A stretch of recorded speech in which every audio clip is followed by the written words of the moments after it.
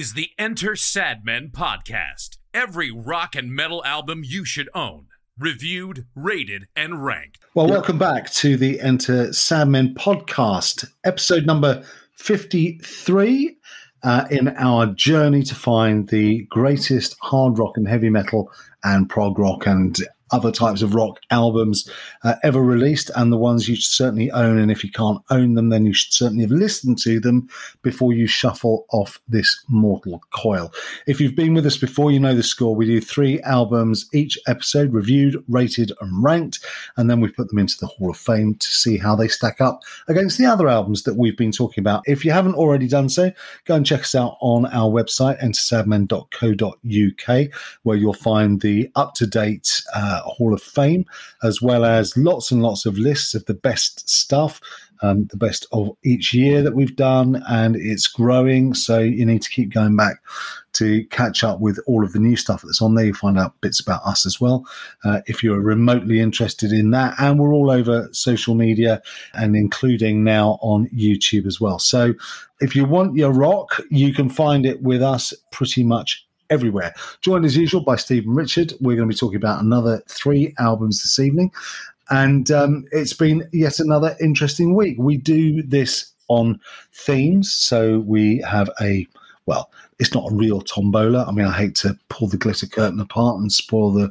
facade and ruin everything for you, but we have a tombola, and it spits out a random number. The number correlates to a topic or theme, and we have to pick an album each that is based on that topic or theme. Well, we call the tombola the Tico Torres Tombola of Topics and Themes, and it was very kind to us last time out because it gave us a nice, easy topic to look at, which was the year 1977. Richard, Steve, good evening, gents. Let's start by talking about the choices we made. Obviously, we know what we chose because we've been talking about them on and off over the last week or so. But for the benefit of everyone listening, Steve, what did you choose from 1977?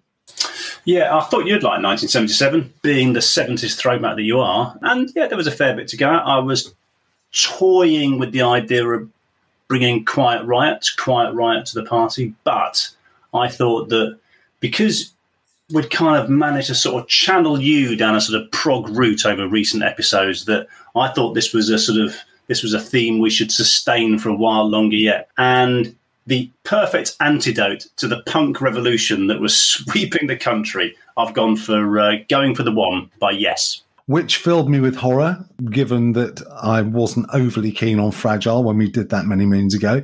However, I may have changed my mind about Yes. I may not have done. We'll find out shortly. Richard, what did you choose? Well, it gave me an opportunity because it's been a long, long time since episode 17 when we last featured one of my favourite bands, because 1977 was the year that Blue Oyster Cult released, I think it's their 5th studio album called Spectres, with the brilliant fan favourite Godzilla opening it. So, yeah, it had to be done. And I've gone back as well to another band that we've also talked about in the past. So no new bands to talk about this week or in this episode. I went back to Queen and to their 1977 album, News of the World. And I suppose the most remarkable thing about that is it feels like We Will Rock You and We Are the Champions have been around for, since about the Jurassic Age, but this was the album that brought us those two. So fairly important Queen album, and we'll be talking about that in due course. But before we do anything else, let's give you a quick flavour of some of the tracks that grace those 3 fine albums.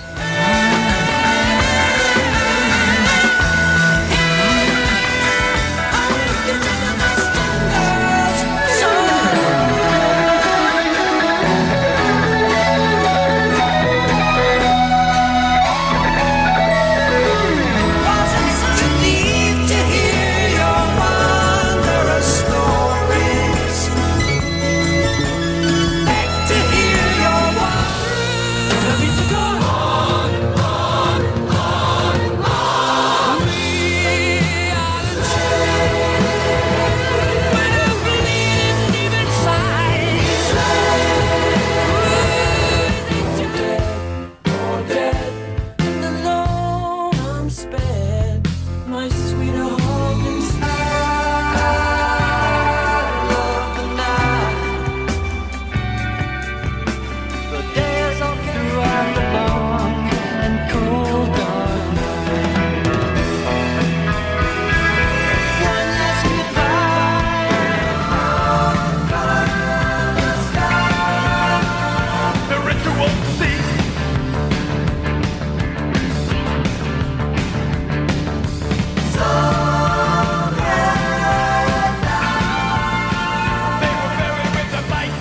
As usual, we do them in the chronological order of when they were released, and that means we start with Yes and going for the one. Steve.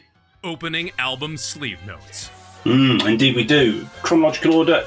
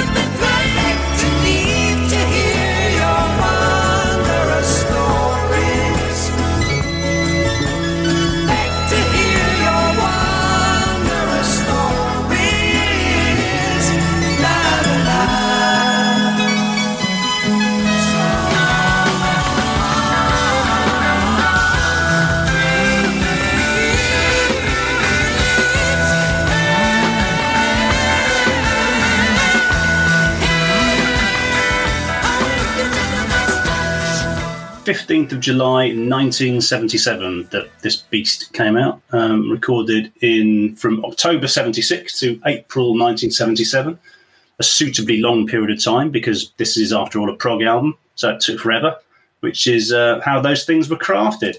The first Yes album I ever listened to, owned by my sister. To this day, I have no idea why, because it's not her sort of bucket at all. Should have been far more Earth, Wind and Fire than Blue Oyster Cult, but for whatever reason she had this, presumably donated by a boyfriend, a hairy-ass boyfriend, and when she wasn't around I used to borrow it, take it downstairs, stick it on my dad's stack, and I loved it. And I've since revisited Yes, because I was no fan, and I've gone on and bought a few more of the back catalogue, one or two later ones, and hand on heart and with no apology, probably perhaps swayed by the history I've got with this album, which dates back, well over 40 years. I don't think they did anything better. That's my view. As I confess, I've not heard everything, but, you know, we did Fragile earlier in the pod, and I didn't warm to that massively. And I've heard Close to the Edge and Topographic Oceans and later stuff like 90125. I just think this wins it hands down every time. I think this is such a accomplished piece of work. Let's just have a little talk about the bits and pieces. So, as I say, July 77, they all came down to Montreux on the Lake Geneva shoreline to record it at Mountain Studios. It lasts 38 minutes and 49 seconds on the Atlantic label. It's only 5 tracks, which is brilliant, one of which is 15 minutes long. Earth Crisis have done world tours in that time. There's three tracks on side 1 and 2 on side 2. Well, how else do you divvy up 5? I mean, it's just a 3-2 split, which is just typical. I mean, this is prog. Fuck it. I mean, the rules are out the window. This is just how it is. As for the makeup of the band, John Anderson, the little squealer on lead vocals and harp, Steve Howe on any number of guitars, Chris Squire on any number of basses, Rick Wakeman on any number of pianos and keyboards and organs and anything you fiddle with, and Alan White on drums and percussion. And it was produced by Yes, because that's how it was. So Rick Wakeman back was the kind of big headline news here because, well, I mean, if you listen to his interviews, and he gives many, he just needed to pay the bills. It run out. It lost faith with the band earlier, and they brought him back. And the great line is that he succeeded Patrick Moraz, who is Swiss, who had effectively been forced out. Plenty of stories about how that happened. Although the bottom line, my hunch is that John Anderson, probably the ultra-lovey John Anderson, is probably not the easiest man to work with. That's just a hunch. But anyway, Moraz fell out with him. And the interesting thing here, of course, is they'd flown back to Switzerland, Moraz's homeland, to start the recording and rehearsal and everything, and then just fucking binned him. So I suppose on the plus side, he didn't have far to go home. What is clear from other interviews is that the creative juices were seriously flowing. Although when you listen to when you see their kind of daily schedule, it's fucking so middle class. So skiing in the morning, hot tubs, some songwriting, a few beers, and off to bed. And this went on for months. And you just think, is it any wonder punk was happening? I mean, it's just so preposterously, middle class. But the upshot, Steve Howe calls this the Euro rock album of all time, which I think is probably slightly overdoing it. But they were obviously so proud of it. Cut to the chase. What I like about this is it's just such an incredibly easy listen. It's a really, really accessible album. And the one thing you can't always accuse Yes of is being accessible. I mean, let's be honest. I mean, they vanish up far too many orifices for their own well-being. But they don't here. That's not to say that Anderson's voice I still find irritating in certain places, and they still vanish up those orifices from time to time. But I think less so than before. I just think this is an absolute triumph. And it is a tale of two sides. And contrary to normal rock convention, side 2 is almost flawless.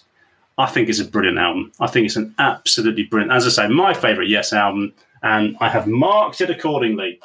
And Mark, you always worry about Rick Wakeman and wanking on his pianos and thing.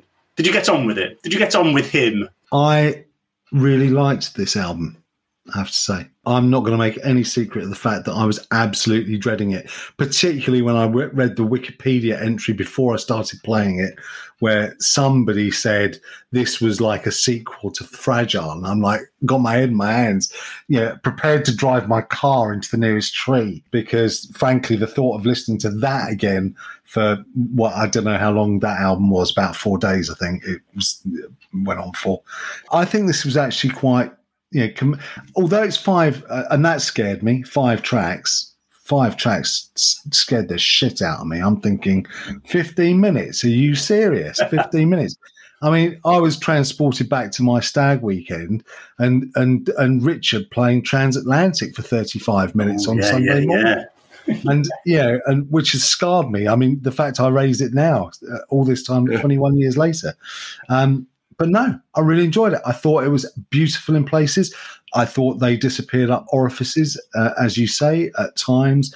But that is the nature of prog. And actually, I have become, I think, far more appreciative of prog rock than I ever was before. And I can, I understand that the nature of prog is that sometimes it goes wrong, because that's where the creative kind of genius is often found, is in just experimenting, and so it's a process. I get that. So I was kind of happy to live with that, really, and it was worth it for the upsides. Yeah, I thought it was a tremendous album, really good. I know you love it, Richard. Not my favourite Yes album, but it is far more accessible. I mean, they do talk about that they were all in a bit of a happier place and they'd matured a bit more. They related to each other a bit more. One of the criticisms we had of Fragile was it really did just seem like a load of random bits written by different individuals thrown together. I think there are still a couple of bits on this where I'm not. It's too clever for me to follow. But as the way that it's actually structured and the way the songs are written are really, really good. I mean, it's light as a feather. It's beautiful. I have no problem at all with John Anderson's voice, and it just works so well in this context. So, yeah, it's been lovely listening to this. You, of course, as a Geddy Lee fan, wouldn't have any problem with John Anderson's voice, would you? But I don't either. I think, in fact, John Anderson, I think, has got one of the loveliest voices I've ever heard. And it works for Yes. Even the stuff that Yes have done that I don't like, I think his voice works for it. So it's interesting, isn't it, how subjective all of that stuff is. So, yeah, as I say, 5 tracks. So we've got 3 on side 1, we've got 2 on side 2, and it opens up with the title track, which is Going for the One, which is, notable for Steve Howe playing steel guitar, for loads of piano, which isn't really noteworthy because the whole album's full of it. Bit of a fairground feel to it. And interestingly, despite its kind of iconic status, it's actually my lowest score on the album. Not a low score, I hasten to add, but there's just a couple of bits in here, and this is the whole prog thing, isn't it? You'll find things in songs that if you just don't get it, the chances are you never will. And so I've got a quibble over the bit of Chas and Dave piano when there's that staccato vocal just jars a bit. Minor quibbles, but hey, there you go. Got to factor it in. So yeah, going for the 1. It's a very non-yes start, isn't it? I mean, there's the very beginning. You almost feel like it's a Led Zepp sort of kind of guitar. You know, almost could have been off Houses of the Holy or whatever. And then it's almost goes a bit Beatles. It's still incredibly layered. On the one hand, it's very accessible if you're just listening, with it on in the background. But if you really, really sit down and focus on it, there's still so much going on inside it. I like it. It's a good start, really good upbeat start, and again sets the template for the rest of the album in terms of what you're going to get from them. I think listening to this for the first time, I've heard this, and interestingly, I've heard quite a lot of this album in different ways over the years, just not as a complete piece of work. But I hadn't quite put together the fact that this was, whatever. As soon as I heard that steel guitar, I kind of had the feeling everything was going to be all right, because it was different. It was different. Like you, this is also my lowest scoring track on the album, but it's only because the other tracks are so much better. Which sounds like the obvious thing to say, doesn't it? But it's not that it's a bad track. I love the chorus. I find some of the rest of it a bit challenging to listen to, but that's kind of the point, isn't it? Well, it is. It was a good start, though. Yeah, it is.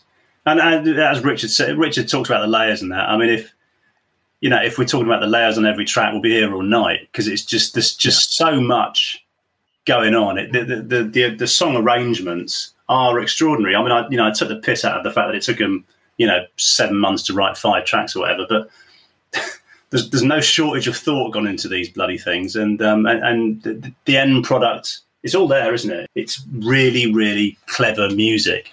Track 2 is Turn of the Century. The only track, interestingly, that credits drummer Alan White as a co-writer. I don't know what that signifies, but I just thought I'd throw that in.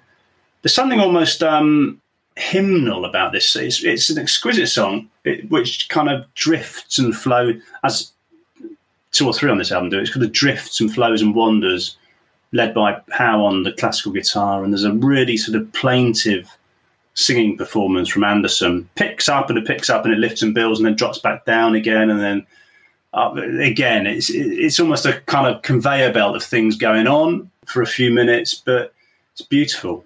Such a powerful number. Yeah, I thought it was absolutely captivating. It's an absolute joy to listen to. And it's a song that you can't just have on either. You have to listen to it. But even though it's complex and it's layered and it's got all of this stuff going on, and there's loads of stuff going on in it, unlike Fragile, which was also complex and layered and had lots of stuff going on in it, it holds you because there's a coherence to it that Fragile doesn't have, I don't think, across any of its tracks, with the possible exception of Roundabout.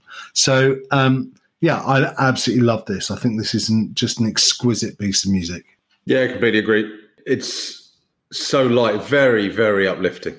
And talk about Anderson's voice. Who else could make this song sound like this? As you say, listen to it, really complicated, but there's a, I don't know, but overall there's a simplicity about it. It's not hard to listen to. You can, if you listen to it and focus on it, you find more, but it's much, much more accessible. Oh no, it's not a hard listen. It's certainly not a hard listen. Interestingly, it started off shorter, and they obviously thought, nah, short? Fuck off. Let's put some length on this. It was 7 minutes to begin with, was it? Yeah.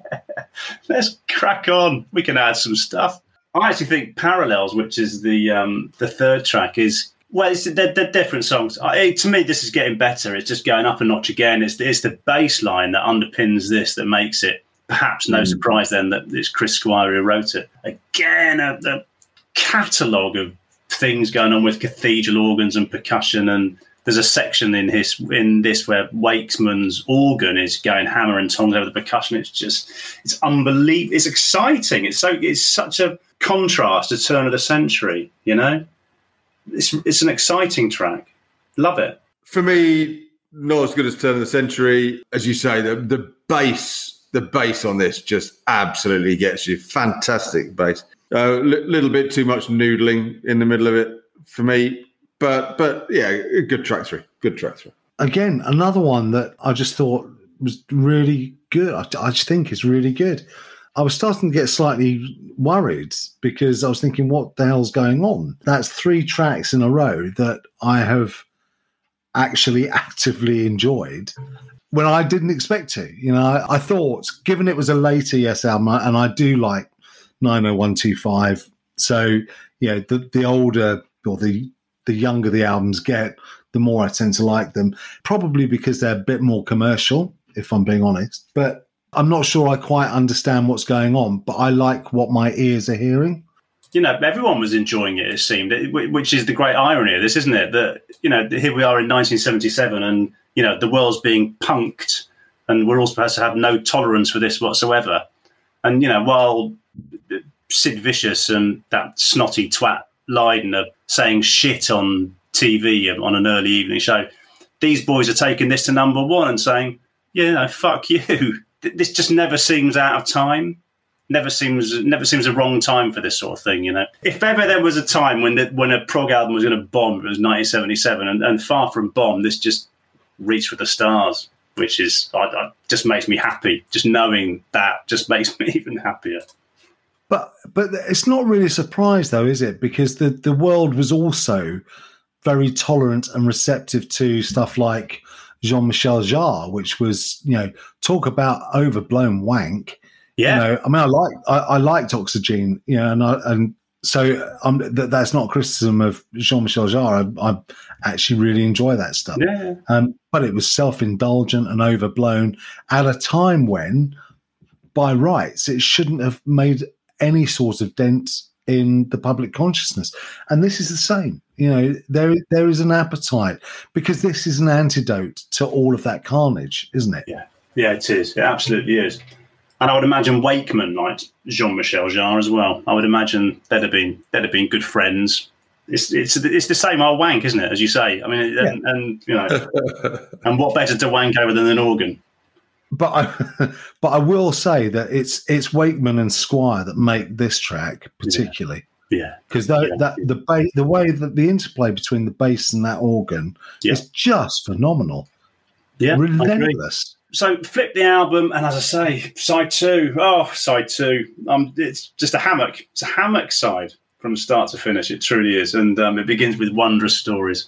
It's written by Anderson on a beautiful day in Montreux, and just listening to this, you get the sense of a man who's having a beautiful day in Montreux. It's just such a lovely, lovely, lovely ballad. Yeah, it's a pop ballad. It was released as a single. It's their highest selling single, charted at number 7. It's just a charming little ditty, isn't it? A bit old school, you know?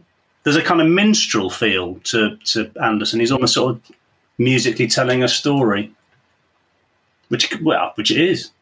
I love it. Yeah, always have. It remains one of my favourite Yes songs. His voice is so uplifting. It typifies the mood if they were trying to create, isn't it? A completely different mood to some stuff on so many of their other albums. So yeah, I love this song. Yeah, this is another of Yes's songs that I knew before I knew the album. So, and I liked this the first time I heard it. So this was quite a nice surprise because although I'd heard it, I didn't know the title of it, which sounds bizarre, I know, but there you go. It's quite obvious when you listen to it what the title is, but anyway. But to discover it was on this album, it was like I turned essentially, notionally turned the record over, and then you just kind of get this kind of, it's this. That's good. Again, it just carries on in the same vein of excellence that the whole album has, and I hate you for making me listen to it because I really had lots of comfort in hating Yes. Yeah. Well, I mean, the real reason I chose this, of course, was to subject you to 15 minutes of a finale, which I knew you'd thoroughly approve of. Yes, the finale, Awaken, and this sprawling 15-minute epic, and I'm just gonna say it. It's breathtaking. This is my musical box moment, and I know I'm going to sound like a cock, and I don't care. It's just drawn out, overblown. It's mesmerising. It's enchanting. It's just adorable. So hard to describe. So many elements in here. Obviously, I mean, it's 15 minutes long, for Christ's sake. But it's just captivating. It's just constantly captivating. No waste here at all. Every element, every segue, every little different piece of instrumentation. There's lots of them. Just work. It's just genius. As I say, I'm just a pretentious old cock, but I don't give a shit. I love it. I absolutely love it. It is an amazing epic. I don't know if I'll wax quite as lyrical as Steve on this. This is back to classic, yes. Musicianship off the scale. So, yeah, it's absolutely amazing piece of music. But for me, it's too many parts and there's not enough of a backbone there for me. Okay. So it falls into that camp of yes songs. But there are some lovely, lovely bits and pieces through it. Yeah. I think it's interesting you likened this to your musical box moment, because the first half of this song really reminds me of Genesis, and probably, but not, well, it does remind me of that sort of early 70s Genesis, but also particularly reminds me of the track The Lamb Lies Down, the title track of The Lamb Lies Down. It's got a sense of the cage about it as well. And I love The Lamb Lies Down on Broadway. I just think it's a phenomenal, and I know you don't as a Genesis fan, which is interesting, but I love it. So I love this because it's in the same spirit as that. And like Richard, there are bits of it where I just don't understand what's going on, and it kind of loses me a bit. But for the most part, you just sit there slack-jawed at the sheer musicianship and the lightness of touch. That's the other thing, is that this whole album has got a really light touch that it's almost, this sounds absolutely ridiculous because there's so much going on, but the overall impression is of less being more. I don't get any sense that it's kind of overstayed its welcome, this track, until right at the very end. I love everything about it up until about minute 13, which is just ludicrous even talking about minute 13 in a song. But the guitar solo, that kind of screaming guitar solo, I love. And if anyone who's not heard this song, there's a midpoint in this after about 6 minutes where it's suddenly and mournfully goes into this they call it their Vivaldi moment, where Wakeman at the ultimate organ, he gets his big one out. And there's all sorts of organs and harps and triangles and everything. And it's almost like 4 minutes of musical meditation, just snapped by Anderson, backed by a choir, and it comes back in. It's truly, and I'm going off again on cock mode, and I don't care. It is truly just one of the most towering pieces of sort of introspection musically you'll ever come across. I don't have high enough praise for this song. It's just at the end, it just goes on just a couple of minutes too long. But hey, that's a minor quibble. So highs and lows on Going for the One. Okay, well, I'll go first. Even though I love it, I think Going for the One is my low, but it's a very high low. And my absolute high, I think, is Turn of the Century, which I just think is beautiful. It's hardly a great big order of songs to score. So there are two that share the lowest score, which again isn't low. That's Going for the One and Parallels. And for me, still Wondrous Stories is the track of this album. Yeah, Going for the One, again, it's a perfectly good opener, but it's the lowest score for me. And, Awaken. I can't carry on. So I'm not going to say anymore. Awaken. I'm just not going to say anymore. That's all there is to it. That's all you need to know. I think we've all had a real fun with Going for the One by Yes. But 2 more albums to do. 2 more albums for our 1977 episode. And next up, we fast forward a few months, to Queen's 6th studio album, News of the World. Mark. Opening album sleeve notes. We will rock you.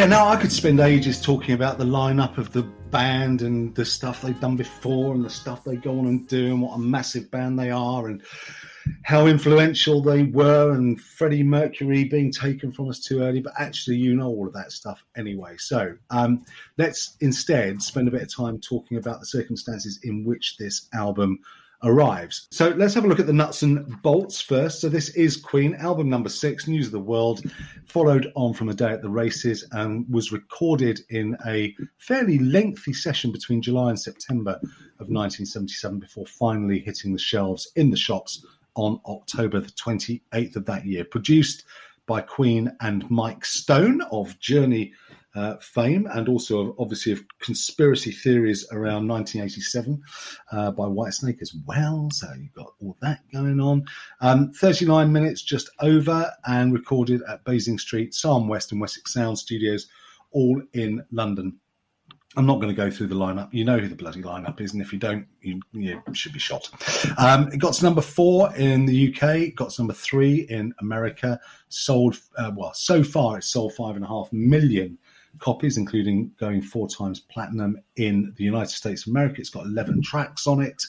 And that is essentially, in a nutshell, that is News of the World. This emerges as punk is careening round the corner and coming into the public conscience. In fact, it is so imminent that in the studio next to Queen, when they were recording this, were the Sex Pistols recording Nevermind the Bollocks. So what we get here with News of the World is a very stripped back, slimmed down version of Queen. It's a slightly new direction. There's none of that overblown, multi-layered stuff going on in this album, which Brian May said was always kind of intended to be part of their evolution, conveniently, because the band had taken quite a lot of flack with Day at the Races because critics said and fans actually said it all sounded a bit, too similar to A Night at the Opera. So May kind of claims that they'd always kind of wanted to go in a more simplistic direction with News of the World, but he did concede that the sort of the onslaught and arrival of punk kind of hastened that quite a bit. So we get a very simple, it's simple for Queen. I don't think you could listen to this album and say this would be simple for Pile Driver, for example. I think it's probably beyond Gord's, many talents, obviously. In terms of the complexity of the approach, I mean, just to give you a bit of a taste, on all of the recording sessions, Roger Taylor took 2 days to set up his drum kit. So this is a band that is not necessarily compromising on organisation or planning or preparation, but they have got a much, much more stripped back, slimmed down style, a much more simplistic approach to actually laying down the tracks, although the actual mixing of it and mastering of it took an absolute bloody age.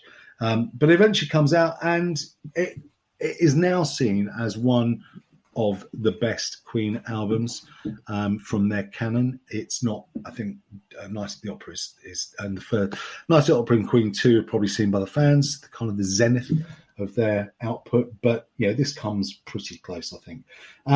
So we'll get on and listen to it in a minute. But boys, Queen, News of the World, it's one of those albums that almost slips under the radar when you're looking at their back catalogue, doesn't it? Yeah, it does. Well, I mean, everybody knows the first 2 tracks, but the rest, I mean, stripped back, yeah, I suppose. But it's the variety. The variety's still there, isn't it? The blues, calypso, rock and roll, jazz, bit of hard rock, bit of rock and roll, funk. I mean, it's just all there, so varied. And I really like the production. I think we've complained before on albums where they've stripped it back too far. We complain on albums when where they're horrendously overproduced. I like the sound on this album. It's live from a point of being very, very pure, very balanced. You can hear everything brilliantly. And Freddie Mercury's voice was never better, wasn't it? No, never better. It's just fantastic on this album. So I've really enjoyed it, and I think personally, it contains one of the best ever tracks they've ever written. I've given it a maximum. But it's not any of the famous ones. But yeah, been really good. Really, really loved it. I've got a maximum in here as well, but it is one of the famous ones, which were pretty much the only 2 songs I knew off the album. back in the day. I had played the album a few times, but it was those top two, We Will Rock You, We're the Champions, that everyone knows. But there is one other track on here, and I'm guessing it's the same one that Richard has alluded to, that I have long adored. Freddie's voice does sound perfect. It makes you wonder why he didn't sing on all the songs. That's just a small point. And yes, it is still very eclectic as well. And I was drawn to one of the, because there's a review, and Wikipedia's got loads of reviews, and there's one in particular that sort of resonated with me, which said, and I quote, I don't know, it was from All Music, and they said, it's an explosion of styles that didn't seem to hold any particular centre. And I echo that absolutely entirely. So this is a band, at the top of their game, the bigger hits are yet to come. Yeah, okay, bigger than Bohemian Rhapsody. Is that even possible? But you know what I mean? There was this volume of big hits that was to come in the 80s. So that they were already self-assured and they're confident, and that would carry on through to this record and beyond. So I think they were amazingly self-assured, knew where they wanted to be, were quite happy trying different things. And that, to me, is kind of the problem. It's a very funny album in many ways. I think it's a dog's dinner in terms of track layout. Nothing quite follows quite right. But going back to your Sex Pistols reference, the sort of pseudo friendship between the bands. This is the show that the Sex Pistols will hate, won't it? Just given the 3 bands and 3 albums we're doing, it's everything that they would loathe, and that's what's so interesting about this stuff, because this is an eclectic mix. Stripped back Queen. Well, maybe, but I'm not getting a natural order, but that's a minor quibble. Bottom line, I find it all a little bit of a mess, and many people sort of lazily presuming, it's Queen, back end of 70s, it's just going to be genius, but I'm not really getting that. And there's a couple of, there's one track on here in particular, which is an absolute dog's arse, but... and I think you know where I'm going with that. So I was thinking about the track order because... Yes, it is eclectic. There's nothing that fits together. You don't. Probably the only tracks that naturally follow on from each other are the first two. I think that's probably because they've appeared together on every single compilation going, haven't they? So they're almost one track. Yeah. We Will Rock You and We Are the Champions. So I was in the same thing. I was going, well, I tried reordering it in my head. Impossible to do. Yeah, how do you? It's Queen. Yeah. They do whatever they want. I don't think you can. No, you probably can't. Because there's so much variety. It's, they put the two that are closest together. The rest, it's just all over the place. Okay, so the album kicks off with We Will Rock You. And I find it, I've tried really hard to put aside the fact that I have heard this thousands upon thousands of times. And in truth, I don't ever need to hear it again. And I feel the same way about the next one as well. We Are the Champions, to be honest. I mean, they are fantastic songs, don't get me wrong. Brilliant songs. And I've marked them on their merits as songs, but I am tired of hearing them. We Will Rock You was written essentially it was a device by Brian May to have something that at their live shows will allow the crowd to get involved in. So this kind of 4/4 beat, which was the kind of with the pause and the clap, that was all kind of planned apparently. So I love the guitar when it comes in at the end. It turns very heavy metal right at the end, although albeit for much too short a period for my liking. And in fact, Live Killers, the live album that came a couple of years later, features an entirely electric version of this, which I think personally is much better. And I never tire of hearing that one. What about you two? Yeah, these first two, they are a pair, aren't they? I mean, both really written for the fans. As 2 songs, I still absolutely love We Are the Champions. We Will Rock You, I've never been that bothered by. I mean, lots of overdubbed stamps and claps. I get the purpose. It was after hearing the chants of We Will Rock You on the day of the Races tour. The fans actually heard these chants, I think, didn't they?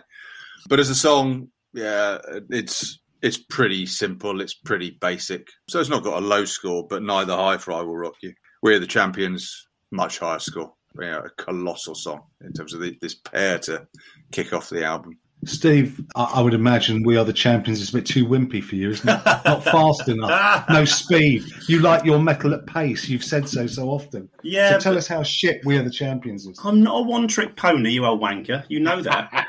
I love We Are the Champions. I hate We Will Rock It. I hate We Will Rock You. It just leaves me cold. Very few Queen songs over the years, the biggies, leave me cold. I still get goosebumps listening to Bohemian Rhapsody, and I've listened to that even longer. Albeit by just a couple of years. So many of their back catalogue, they just send tingles down your spine still, and you've heard them time and time and time again. And I still get that with We Are the Champions. I don't get that with We Will Rock You at all. Very, very occasionally, they don't flick switches with me with big songs that everyone knows. Another one, Bites the Dust, is another one. We Will Rock You is another. It's not that it's bad, I just don't get the fuss. It's a Grammy Hall of Fame inductee song. No, it's not. It just shouldn't be, should it? Let's not overinflate this thing. We Are the Champions, in contrast, is beyond amazing. It's just beyond amazing. I adore it. Absolutely adore it. And it takes me back. Absolutely takes me back to a time and a place. And, those kind of songs, as long as it's a good time and a good place, you'll always have an affection for. And that one I do. Yeah. I feel much the same way about the whole Flash Gordon soundtrack.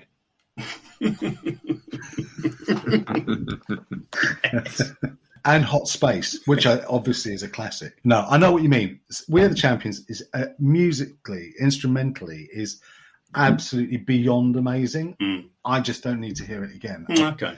I love it. I love it. I think it's a brilliant piece of music. But I can listen to Bohemian Rhapsody forever and again. So go figure. You know what I mean? That's ruled out the first 5 minutes of this album. Then should we move on to track 3? We Are the Champions. Listening to it properly. Do you know what I mean? Because the thing is, you hear that song on the radio all the time, but actually sitting down in front of a pair of proper speakers and really, really focusing on it and picking it apart. I mean, Mercury's range throughout that song is just unbelievable. Yeah, you put that through a proper system. When the instruments come in, my goodness, they come in with such power.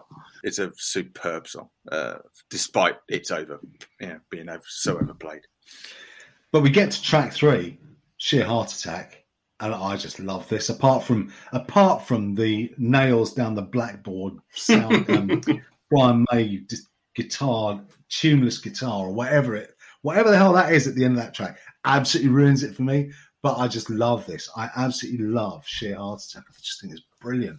But it's just an old rock and roll tune done at speed, really. And they'd written it a while before, hadn't they? I think a couple of years earlier. Yeah, it was half finished when they were recording the album. This should have been the title track, obviously, of Sheer Heart Attack, but it was only half finished. You know what it makes me think of, and this is your problem. You've done this to me because that mention of the anecdote with the Pistols and that. This just sounds like a punk song. It's like. Given the time, it's almost as if they went into the studio, saw Sid Vicious or Johnny Rotten and said, "Oh, by the way, we've written a punk song, and it's a fuck sight better than yours, and we're not even a punk band." You know what I mean? Because that's how good we are. It just feels a bit like that. Freddie sounds a bit like Fergal Sharkey on this, but it's okay. There's a better track to come. Well, the funny thing about this is Roger Taylor's on drums, rhythm, guitar, and bass on this, isn't he? Yeah. Well, they were all bloody swapping instruments, weren't they? Through this, I mean, they're all playing everything. But I think you're absolutely right, Steve. I think if we're talking about All Dead, track number 4, these next 3 tracks for me are just sensational. All Dead, Spread Your Wings, which never fails to get me, and Fight from the Inside as a trio towards the end of side 1, or taking us to the end of side 1. Just brilliant. Absolutely love it. I'm guessing this is your 10, Richard, isn't it? No. Because it was close for me. Oh, yeah, it's just lovely, isn't it? So, I mean, it's classic Queens. It's quiet, it's gentle. Yeah, never tire of hearing this. Is brilliant. There's something of the Beatles about it, don't you think? Yeah. In the chorus. Yeah. The sheen gets wiped off it slightly when you come to learn that it's about Brian May's childhood pet cat. That's right. But, I remember reading that. That's right. Yeah. The other thing I like about this is, given where, this is the dawn of the Hammond organ and everything, and yet, the good old piano, it's a beautiful instrument, isn't it? As played along on a rock song, why not? And if you ever had any doubt, not the 3 of us, I'm talking about all of you listening, if you ever had any doubt about how good Freddie Mercury is, he steals the show even when he's doing harmonies. And then we come on to the story of Sammy. Spread Your Wings. Very nearly, if it weren't for one other track, this would be my track of the album, Spread Your Wings. I just absolutely love it. I think it's so beautifully constructed, beautifully delivered. I think side one of this album as a piece of music is almost perfect. Deacon wrote this, didn't he? It sounds like he's writing it about Freddie. It's almost biographical, isn't it, in the context of what he's talking about? It's a very likable power ballad. What I would say is that it's elevated by Mercury. I mean, a 7 out of 10 track becomes 8 out of 10 because of him. You know, I mean, there's no secret. He can sing the phone book. Just unbelievable. Those dashes of genius that his voice supplies on any song is, makes good tracks unforgettable tracks. I listen to Freddie Mercury and I just think I don't think I've ever heard anyone better, ever. No. We do eventually get to my track of the album, which is Fight from the Inside, which I love the groove on this. It is so dirty. Unlike the lyrics to the next song, it's dirty in a good way, but I just love it. It's got loads of swing, it's got loads of bounce, and it sits up and then it never sits back down. I think it's just genius. I suspect I'm probably in a minority of one. No, it's not at the top for me, but it's up there. I mean, this is them doing funk rock. I mean, this is got to be their practice, their precursor to Another One Bites the Dust, isn't it? Taylor again on vocals, I think, isn't it? And I would say that this deserved Freddie Mercury singing this one. Steve? I think I mentioned not very few moments ago that Another One Bites the Dust is one of the few Queen tracks I really don't warm to, so therefore it follows. I'm not actually that bothered about this. Okay, well, let's move on. Get Down, Make Love. And interestingly, I don't have a lot of time for this one. I find it ploddy, dirgy, and not very interesting. It's too slow for me. It's only actually 3 minutes, 50 seconds, but it feels like about 12 hours by the time we get to the end of it. I feel about this one, Steve, the way you feel about Another One Bites the Dust. It does nothing for me. Those are people who absolutely love it, and maybe Richard's going to be one of those people. Yeah, I like it. I do like it. Do I love it? I like it a lot. For me, it's like a combination of Whole Lot of Love and On the Run by Pink Floyd. So I can understand why you don't like half of it, Mark. And there are no synthesizers. All the stuff you're hearing on this are guitar sounds. So again, in terms of that experimentation they were going through, I mean, it is a bit jerky, very percussive, which is probably why I like it. I like the arrangement, and I think the finish is superb. Yeah, it's an eclectic album, so you forgive them anything. But I was going to use the phrase "vanishing up their own arses," but that's probably a little too close to the truth when you consider the subject matter of "Get Down, Make Love." I mean, Freddie, when he's camp, is fun. I just find this a little bit disturbing. I find this song quite creepy in a completely unentertaining way. Kind of whatever musical redeeming features, therefore, this song might have, are just lost in the fact that I'm quite disturbed. Bit uneasy with the whole subject. I just don't. It's just. It's just wrong. Oh, Steve, wrong. I'm such a prude. You just no sense of adventure. I certainly wouldn't fancy this adventure. No, that's. Although shackle my song do, as they say, Steve. Indeed so. Yeah. It's just not an exciting. It's not an interesting track for me. No, me either. But luckily, it's Queen, and you know, don't you, that if they slip and fall a little bit or stumble a little bit, then they're absolutely going to be right on it with the very next track. But oh wait, no, they're not, are they? Because it's Sleeping on the Sidewalk. No, they're not at all. I don't like Sleeping on the Sidewalk either. I don't mind it.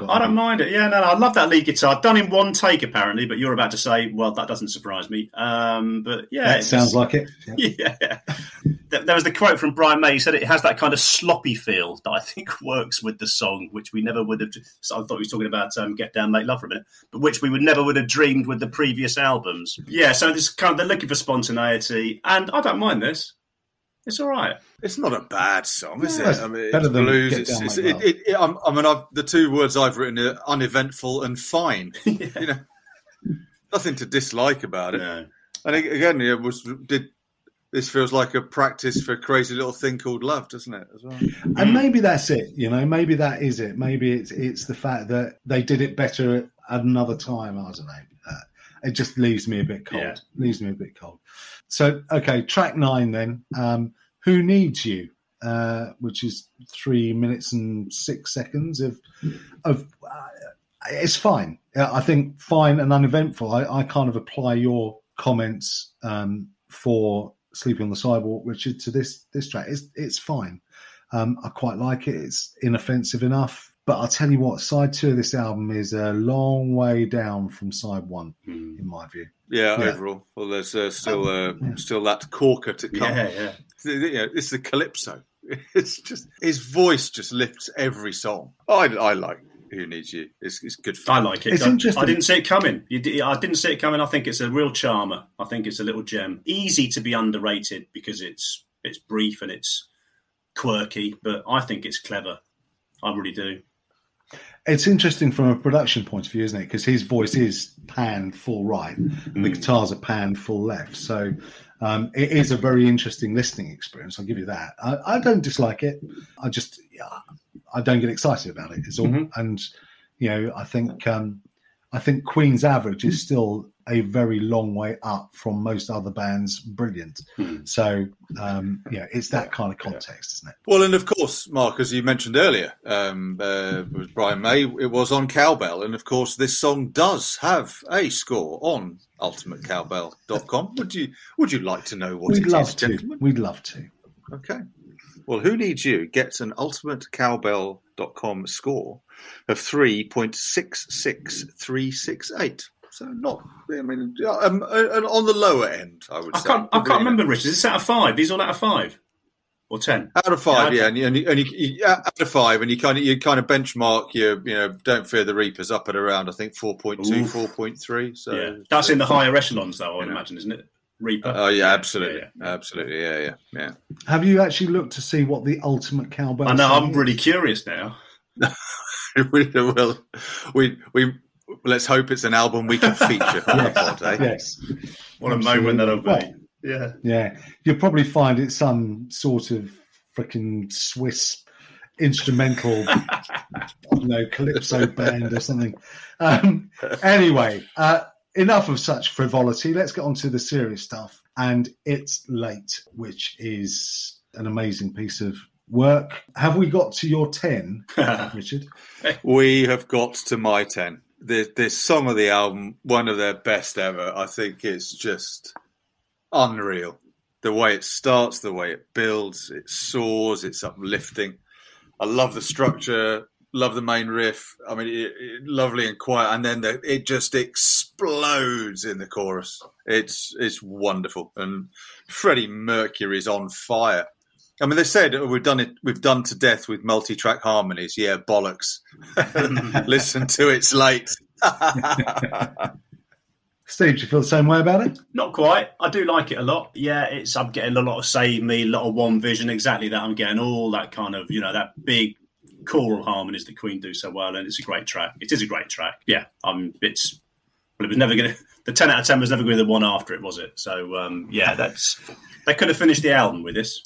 Well, and you have to question why they didn't, because My Melancholy Blues didn't need to be on the album, did it? Really, the album was already 10 songs long, so I have no idea why My Melancholy Blues is on there as an album closer. I think it's an odd choice, and I don't think it's a particularly interesting song, if I'm being honest. It's just a Freddie Mercury vocal masterclass again, isn't it? I mean, Freddie Mercury does Ella Fitzgerald. That's what this song. Yes, that's true. That's exactly what it is, isn't it? Yeah, it's a smoky club, 2 a.m., cigar smoke, cigarette smoke. Yeah, thank you very much. And this is Freddie Mercury signing off and laying down a marker for a solo album, I guess, because this is very much up his street, isn't it? He loved this kind of stuff. Yeah, absolutely. That is News of the World 1977, because all of these albums were released in 1977, hence the theme. And we better do some highs and lows. I think we've all mentioned what our tracks of the album are, but let's pair those with our not so greats. Steve, let's start with you. Yeah. I mean, Get Down, Make Love is atrocious, and We Are the Champions still brings a tear to my eye. 10 out of 10 track all day long. It's Late is my high, and Sleeping on the Sidewalk is the one I'm least keen on. Okay, well, essentially, my high and my low were right next door to each other. High was Fight from the Inside, and low was Get Down, Make Love. So there you go. That's it. Album number 2, dealt with, filed away. We'll come back and score it a bit later on and then see where it ends up in the Hall of Fame. It's time to move on. By about a month, I think, I'm right in saying. And those boys are back. Blue Oyster Cult with Spectres, which... Opening album sleeve notes.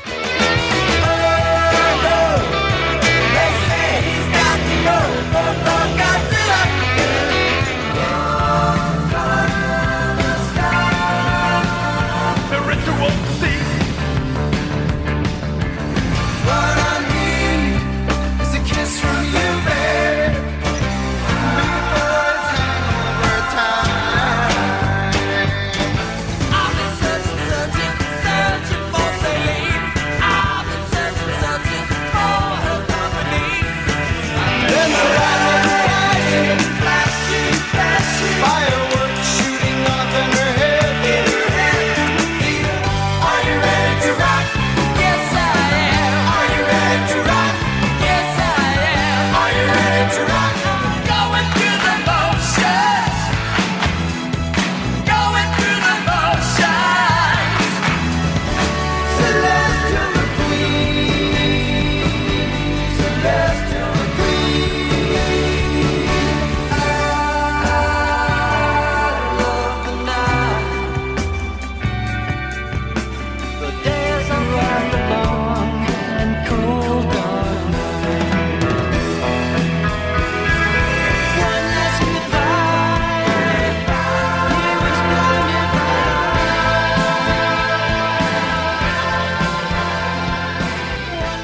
So the second, I think, obviously a second appearance, isn't it, by BOC on the podcast. Obviously, this is the album that followed Agents of Fortune. So I guess that difficult post-breakthrough album. So what should they do? Should they change the formula? Should they go for more of the same? Should they continue to stretch the boundaries as they had been doing on, well, really up until then on the various albums that they had released. So before we get back into that, let's talk a little bit about the bits and bobs. Released November 1977, recorded July through to September that same year. Released on Columbia. It was a shade over 40 minutes in length. The lineup, the classic lineup of Eric Bloom on guitars, Donald Buck Dharma-Rosa on lead guitar, Alan Lanier on keyboards, and the Bouchard brothers, Joe on bass and Albert on drums, plus various other bits of keyboards and harmonicas and all that kind of bits and pieces. It was produced by the band together with Sandy Pearlman, obviously, plus Murray Krugman and David Lucas, recorded at the Record Plant in New York. And chart-wise, it did okay. It was only in the UK charts for a week. Got in number 60. Fared a little better in the US, getting to number 43, and spent 14 weeks there, but obviously not the same dizzy heights that Agents of Fortune reached. It did go gold eventually in the US. I didn't get any sort of silver, golds or whatever in the UK. Track-wise, there are 10, 5 on each side. Side 1, Godzilla, Golden Age of Leather, Death Valley Nights, and Searching for Celine, and Fireworks. And on side 2, Are You Ready to Rock, Celestial the Queen, Going Through the Motions, Isle of the Night, and Nosferatu to finish. I sort of sway a bit in terms of Spectres because I love some of the stuff on here. I think they did play it safer. The album is the worst for it. I think they should have just carried on with what they wanted to do. But you get a lot of commentary on this saying actually, and time has actually been quite good to it, and it is a hidden gem. For me, it's got some misses, it's got some absolute high points, and obviously it's got some well-known classics such as Godzilla on it. We'll dissect the tracks shortly, but gents. I don't know how much you knew about this album and how's it been revisiting it? I knew Godzilla. I don't think I'd heard anything else on the album other than that. And do you know what? I absolutely love Blue Oyster Cult. It's never a chore listening to Blue Oyster Cult. They are so interesting, so proggy in places. I mean, they're a progressive rock band, aren't they? Really? I mean, they're described as hard rock and heavy metal. They're not a hard rock band. I don't think in any guise have they ever been a hard rock band, but they are a bloody good progressive rock band. And I think what I like about Spectres is that it still surprises you. You know, there's still stuff on there that you just never see coming. It might not be very good, some of it, but it's stuff where you go, well, what other band would have put that on there? Whether it's brilliant or whether it's, because there's some stuff across all of their output that Blue Oyster Cult have done that has no right to be brilliant, but it is because they've done it and they've done it in a particular way. So yeah, I've really enjoyed it. I've really enjoyed discovering, the album. There are 3 tracks on here that have made it onto playlists. There are, I think, there are 1 or 2. I wouldn't say howlers, but they're not. They're pretty substandard even for BOC. But overall, thoroughly enjoyed listening to it. Yeah, thought it was really good. I think I got the impression reading an Eric Bloom interview because of what had happened on Agents with Reaper and that they kind of played it a little bit safe with this. They got into a groove, a successful groove, was clearly on the up, making some money, and tried to reproduce Agents a little bit. I'm not so sure. Because, as ever, there's never a dull moment with Blue Oyster Cult, and that's certainly the case with this record. I mean, it's just a journey with Blue Oyster Cult, 35, 40-minute journey with Blue Oyster Cult, is just an absolute kaleidoscope. Where to start? Forget about pigeonholing. I don't know, everyone, are they a heavy metal band? I mean, there's any number of pigeonholes you can throw at them and dispute time and time again, because there isn't a genre that they don't touch in this piece of work and others. They're such a creative band. The downside, of course, with being so creative is that unless you're incredible, and very few are, you're going to get the odd miss, as you two have both said. So there's plenty of highs on here, but 1 or 2 moments that I really don't especially care for that much. But that's a risk you're going to take, isn't it, when your album contains so many different sort of brushstrokes. Great listen, though. I mean, so entertaining. And, as ever, I'm looking forward to the next time you, Richard, because I know it'll be you, bring Blue Oyster Cult to the pod, because there's just never a dull moment. Okay, and we start off with, well, at least subject matter-wise, a bit of a monster. Godzilla. Mark Del Rosa came up with a riff just whilst he was playing around on his guitar. It reminded him of a monster stomping, and a track was born. I mean, it's become a huge favourite live. I mean, I can't believe it's been off of their set list since this album came out. I like it. It's a good song, but it's not up there with their best for me. I love Bouchard's bass. I've grown to like Godzilla. I didn't like it much the first time I heard it. I've grown to like it an awful lot. I think it's the guitar. I love the guitar solo in it. Guitar solo in it is brilliant. It's one of those Blue Oyster Cult tracks where it comes out the speakers and you go, well, I wasn't really expecting that. And I think that was part of my problem with the album, was that I wasn't expecting that. And so it took me a little while to get my head around it. I think the structure of it's brilliant. I think it's got a fantastic groove to it. And if you've come off the back of Agents of Fortune, I think this is quite a brave track to put as number 1 on your next album. Mm. The rest of the content might not be particularly brave, but I think this is a brave choice for an album opener. I'm breathing a sigh of relief here, because I thought I was going to be the minority of one, but because I'm not bothered about this at all. And I had a mate when we were much younger. He was a massive Oyster Cult fan. He was always playing this. Always said, this is better than Reaper. And I never thought it. I never saw it. I never got it. Never connected with me at all. So I didn't dread coming back to it. That'd be silly. But I was just wondering what I'd been missing, and would a long gap in time make me appreciate what I had been missing? And no, still can't see it. It's decent enough, just not amazing. Don't mind that slightly daft Latino hip hop thing, because I would expect nothing less from this lot. But it's okay. It's okay. To answer your question, Richard, it has Godzilla has been played 57 times less than Don't Fear the Reaper, which is their all-time conquering live song. And I imagine those 57 occasions probably represent the Agents of Fortune tour. Yes, exactly. Okay, well, to Steve's earlier point about just you don't know where this is going to go, well, here's a case in point. What do we follow a song about a great big frozen Tyrannosaurus Rex-like monster with? Well, what we'll do is we'll throw in a song about an aging biker gang whose last act is to fight each other to death in the desert. So raise your can of beer on high and seal your fate forever. Our best years have passed us by. The golden age of leather. I mean, what a cracker! I mean, it's a mini epic. It's really poppy. And it's just mad. It always brings a smile to my face. I didn't like this one either much the first time I heard it, but it goes absolutely fucking mental in the middle.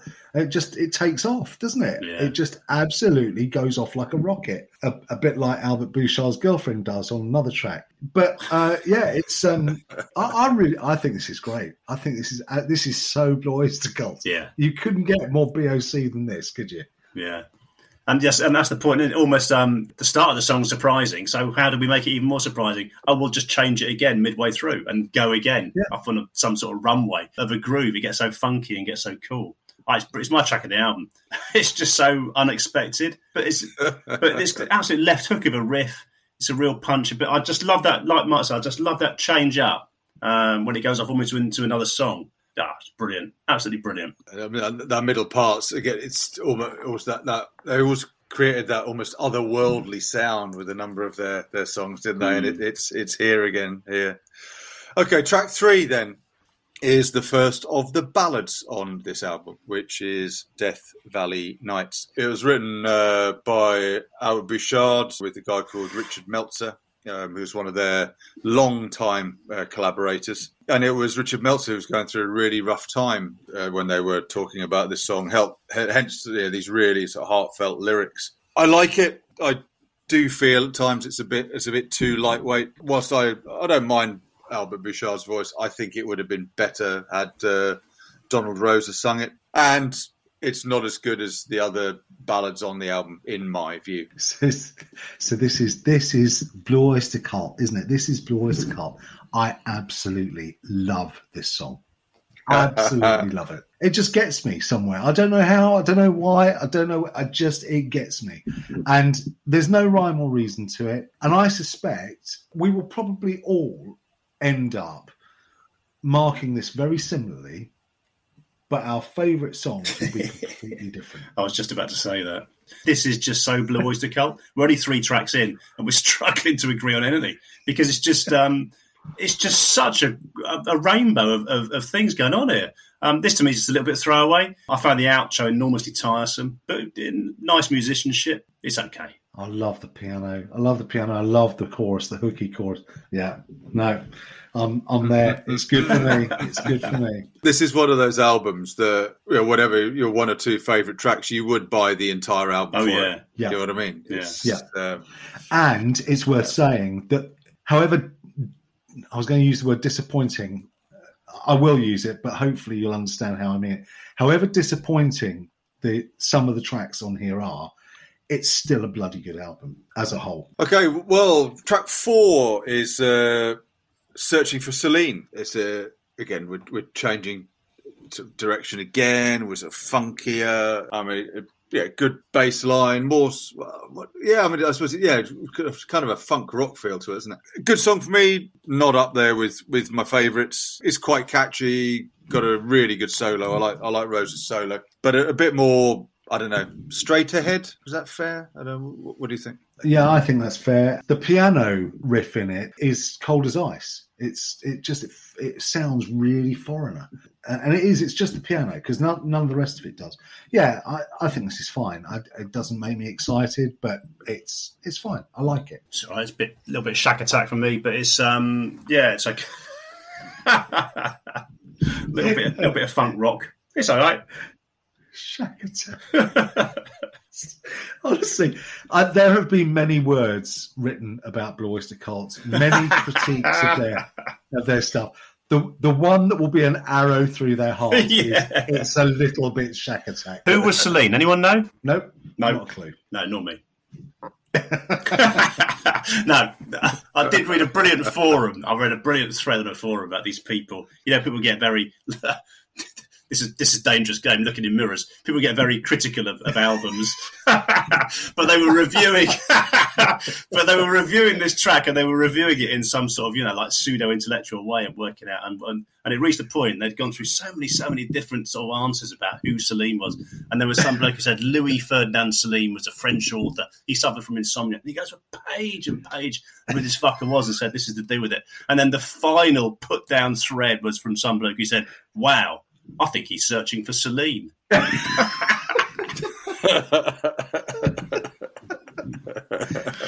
dear. Oh, dear. Well, there you go.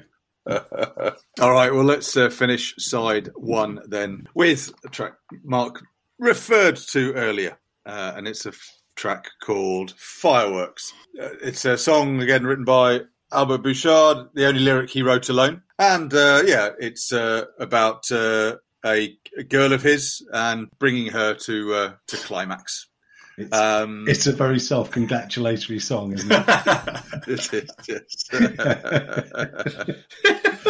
But you have to.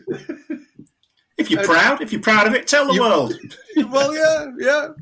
I mean, style-wise, it's this got this real sort of Beach Boys vibe to it.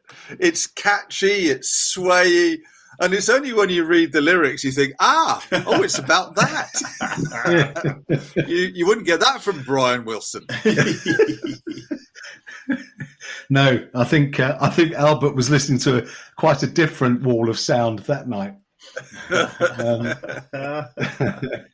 Apparently, this didn't when he wrote it when he kind of wrote it down and it was in his head, but it didn't sound the way he had intended when they were actually laying it down. He was crestfallen and sort of almost inconsolable. And apparently Bruce Springsteen, who was recording Born to Run in the studio next door, and came in and said, "This is brilliant. I'd be very happy if I'd written this." So it's got the endorsement of the boss. There you go. Can you imagine this on Born to Run? It would elevate that. I like it up to a point. I think the verses are gold, and I find the chorus is really cheesy. I just love that flow and that roll to the melody. Everything up to that point where they start the chorus, which I just think it's sensational, and then it just sort of deflates. I don't like that Beach Boys bit. Don't like that Beach Boys bit. No, it doesn't. No, it doesn't. I love the verse structure. That melody is beautiful. I like it. I like it. Yeah, me too. Good. If I had a TARDIS, I'd love to go back. Imagine you get a TARDIS to go to the plant in New York City, and no, not that bit of this. No, and you got these bands in there, cheek by jowl, recording these classics. Yeah.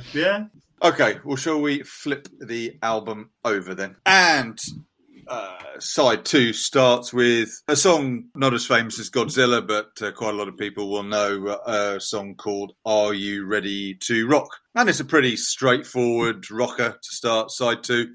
Again, Blue Oyster Cult did these kinds of songs. I mean, nothing spectacular. It was written at the same time as Patti Smith's Easter, but then took a year of back and forth between Albert Bouchard, Sandy Pearlman to get it down. Yeah, and it's good guitar, nice and rocky. Not a lot else to say from me. Possibly the most straightforward song on the album, isn't it? Rock and roll song. It's fine.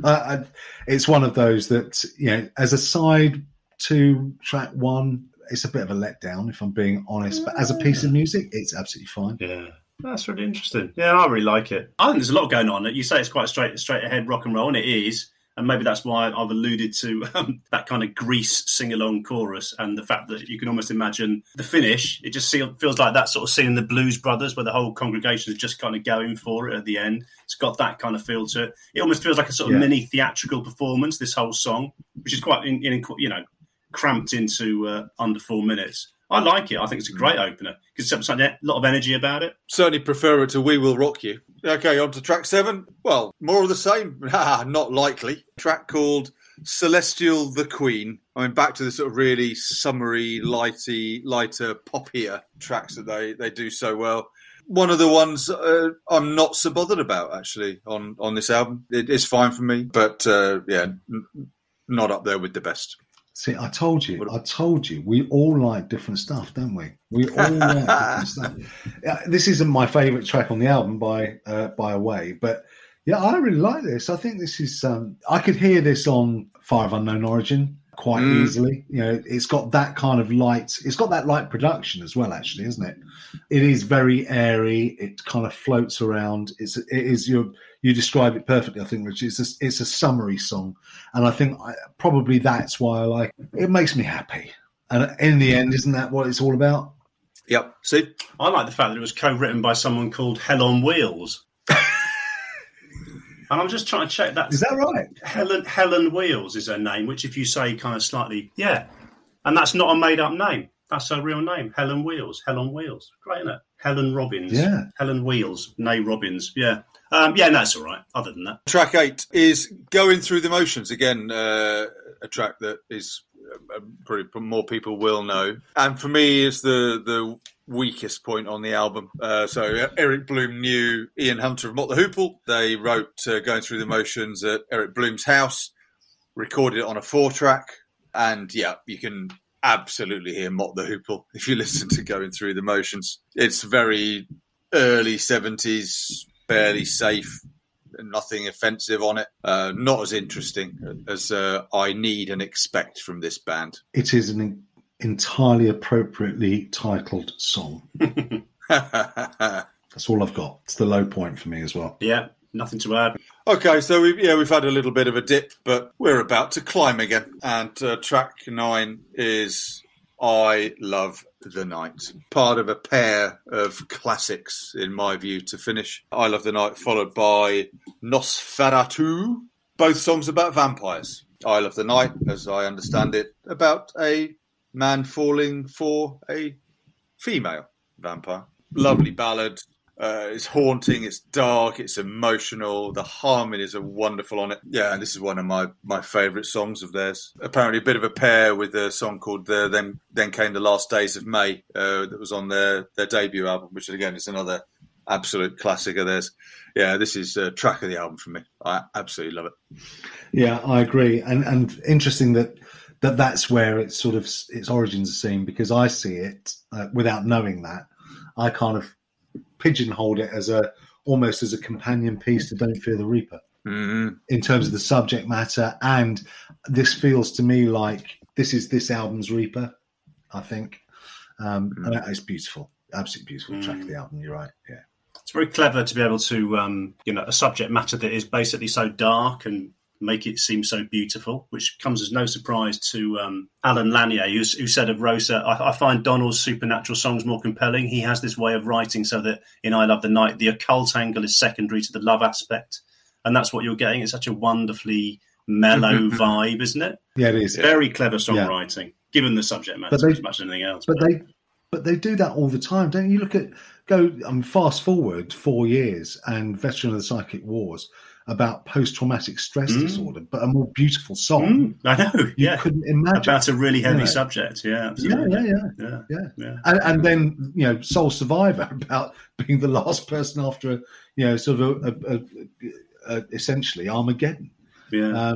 They do dark in a really light and fluffy way, and it's really, really, really effective. Yeah. Well, it's that. I mean, it's the emotion, isn't it? I mean, this song is. I don't care about dying. I'm in love. Yeah. So it's followed then by, and the album closes with Nosferatu, or Nosferatu, if you hear their vocals. A song that includes a mellotron. We've got a mellotron. Haven't had one of those in a while on the pod. Again, very gothic atmosphere, particularly at the start. I don't know. I can hear influences. This has got must have influenced the likes of Nick Cave, and it's another mini epic. Builds really nicely, it rises and falls. Again, another great solo, and this strong finish. This is brilliant, absolutely stunning. I love that sort of really malevolent hook that goes through it anyway, and the way it sort of evenly lifts. And you talk about Dharma solos. This is the best on the album. He really flexes his fretboard, I think, in a way he hadn't done in a few of the earlier tracks. Absolute stunning finish. It is a stunning finish, but they've managed to pull off the trick of making the final song not quite as brilliant as the one that preceded it, in my view. So you kind of feel it's ridiculous. I know it's ridiculous, right? You don't need to tell me it is ridiculous. But I was slightly disappointed by it, even though I absolutely love it. Brilliant. Well, we better have some highs and lows. Mark, do you want to go first? Yeah, it's quite easy, really. I Love the Night is absolutely the high for me. And going through the motions, well, you did, boys. You did. Yeah, I love the night as well, but I love Golden Age of Leather more. Yeah, going through the motions. Yeah, and it's a full house for going through the motions as the low, and I'm with Mark as well on I Love the Night as the high. There we are. They're our trio, probably not the usual trio of albums that you would necessarily select from 1977, but three, I mean, completely independently chosen, that are so eclectic, so just varied. So I think they've sat really, really well together on this episode. So I hope you've enjoyed our reviews, and please do go and give them all a listen. But before we go, we need to do the important thing of scoring each of these three track by track and then seeing where they end up in the Hall of Fame. Reviews complete. Initializing rating process. Okay, so there you go. 3 albums from 1977 for episode 53 of the Enter Sad Men podcast. And we kicked it off not too long ago now with Yes and Going for the One, their very long EP, 5-track beauty from that year. And as I thought, it scored well. Richard gave it 7.7, Mark gave it 7.94, and I gave it a stonking 8.5 for an overall score, and it's cleared the 8 barrier, an overall score of 8.05. Did Queen get anywhere near those rarefied heights, Mark? Well, they didn't get far off it. They didn't quite get to where Yes got to. We were pretty close to one another, really, broadly speaking, which I kind of thought we would do based on the conversation. Steve, you gave it 7.1, well, 7.2 if rounding up. I gave it 7.7. Richard gave it 7.5 dead. And that all added up and divided to give Queen's News of the World an average album score of 7.47273. I suspect Blue Oyster Cult did a little better. Yeah, they did all right. They did all right. Steve and I were pretty similar. I gave it a 7.5. Steve a 7.55. But you, Mark, liked it most of all, giving it an 8.19. And that gave Spectres an overall score of 7.75, or just under. Fairly similar scores. Let's then see where these 3 albums end up in the Hall of Fame. It's time to put the rock in a hard place. Opening the Hall of Fame. So how have our 3 1977 albums done? Well, all pretty good in that they are all comfortably in our top 100. And Queen ended up the lowest of the 3 score-wise. News of the World, with its 7.47 or so, finds its way in at number 85. They're a place below Gillan with Future Shock and just above Double Eclipse by Hardline. We climb a fair bit further up to number 46 to find Blue Oyster Cult, Spectres with its 7.75 or so, place below Heart's Little Queen and a place above Rush's 2112. The top album of this episode, Yes, is Going for the One, with its 8.046, finds its way into the top 30. At number 24, just below Jethro Tull's Crest of a Knave and just above Tesla's Mechanical Resonance. Yeah, I think a really successful 3 albums there, gents. And Yes have done substantially better than Fragile. Yes. Yeah. I was just going to make that. I was just going to make that point because I think this is the second album we've done from each of these 2 bands, and certainly with Blue Oyster Cult and Queen, they were inferior to the previous ones. But Fragile compared to Going for the One, it's there's about a massive 2-point difference, isn't there? Which is colossal. That is largely down to me, though, Steve. Yeah. Yeah.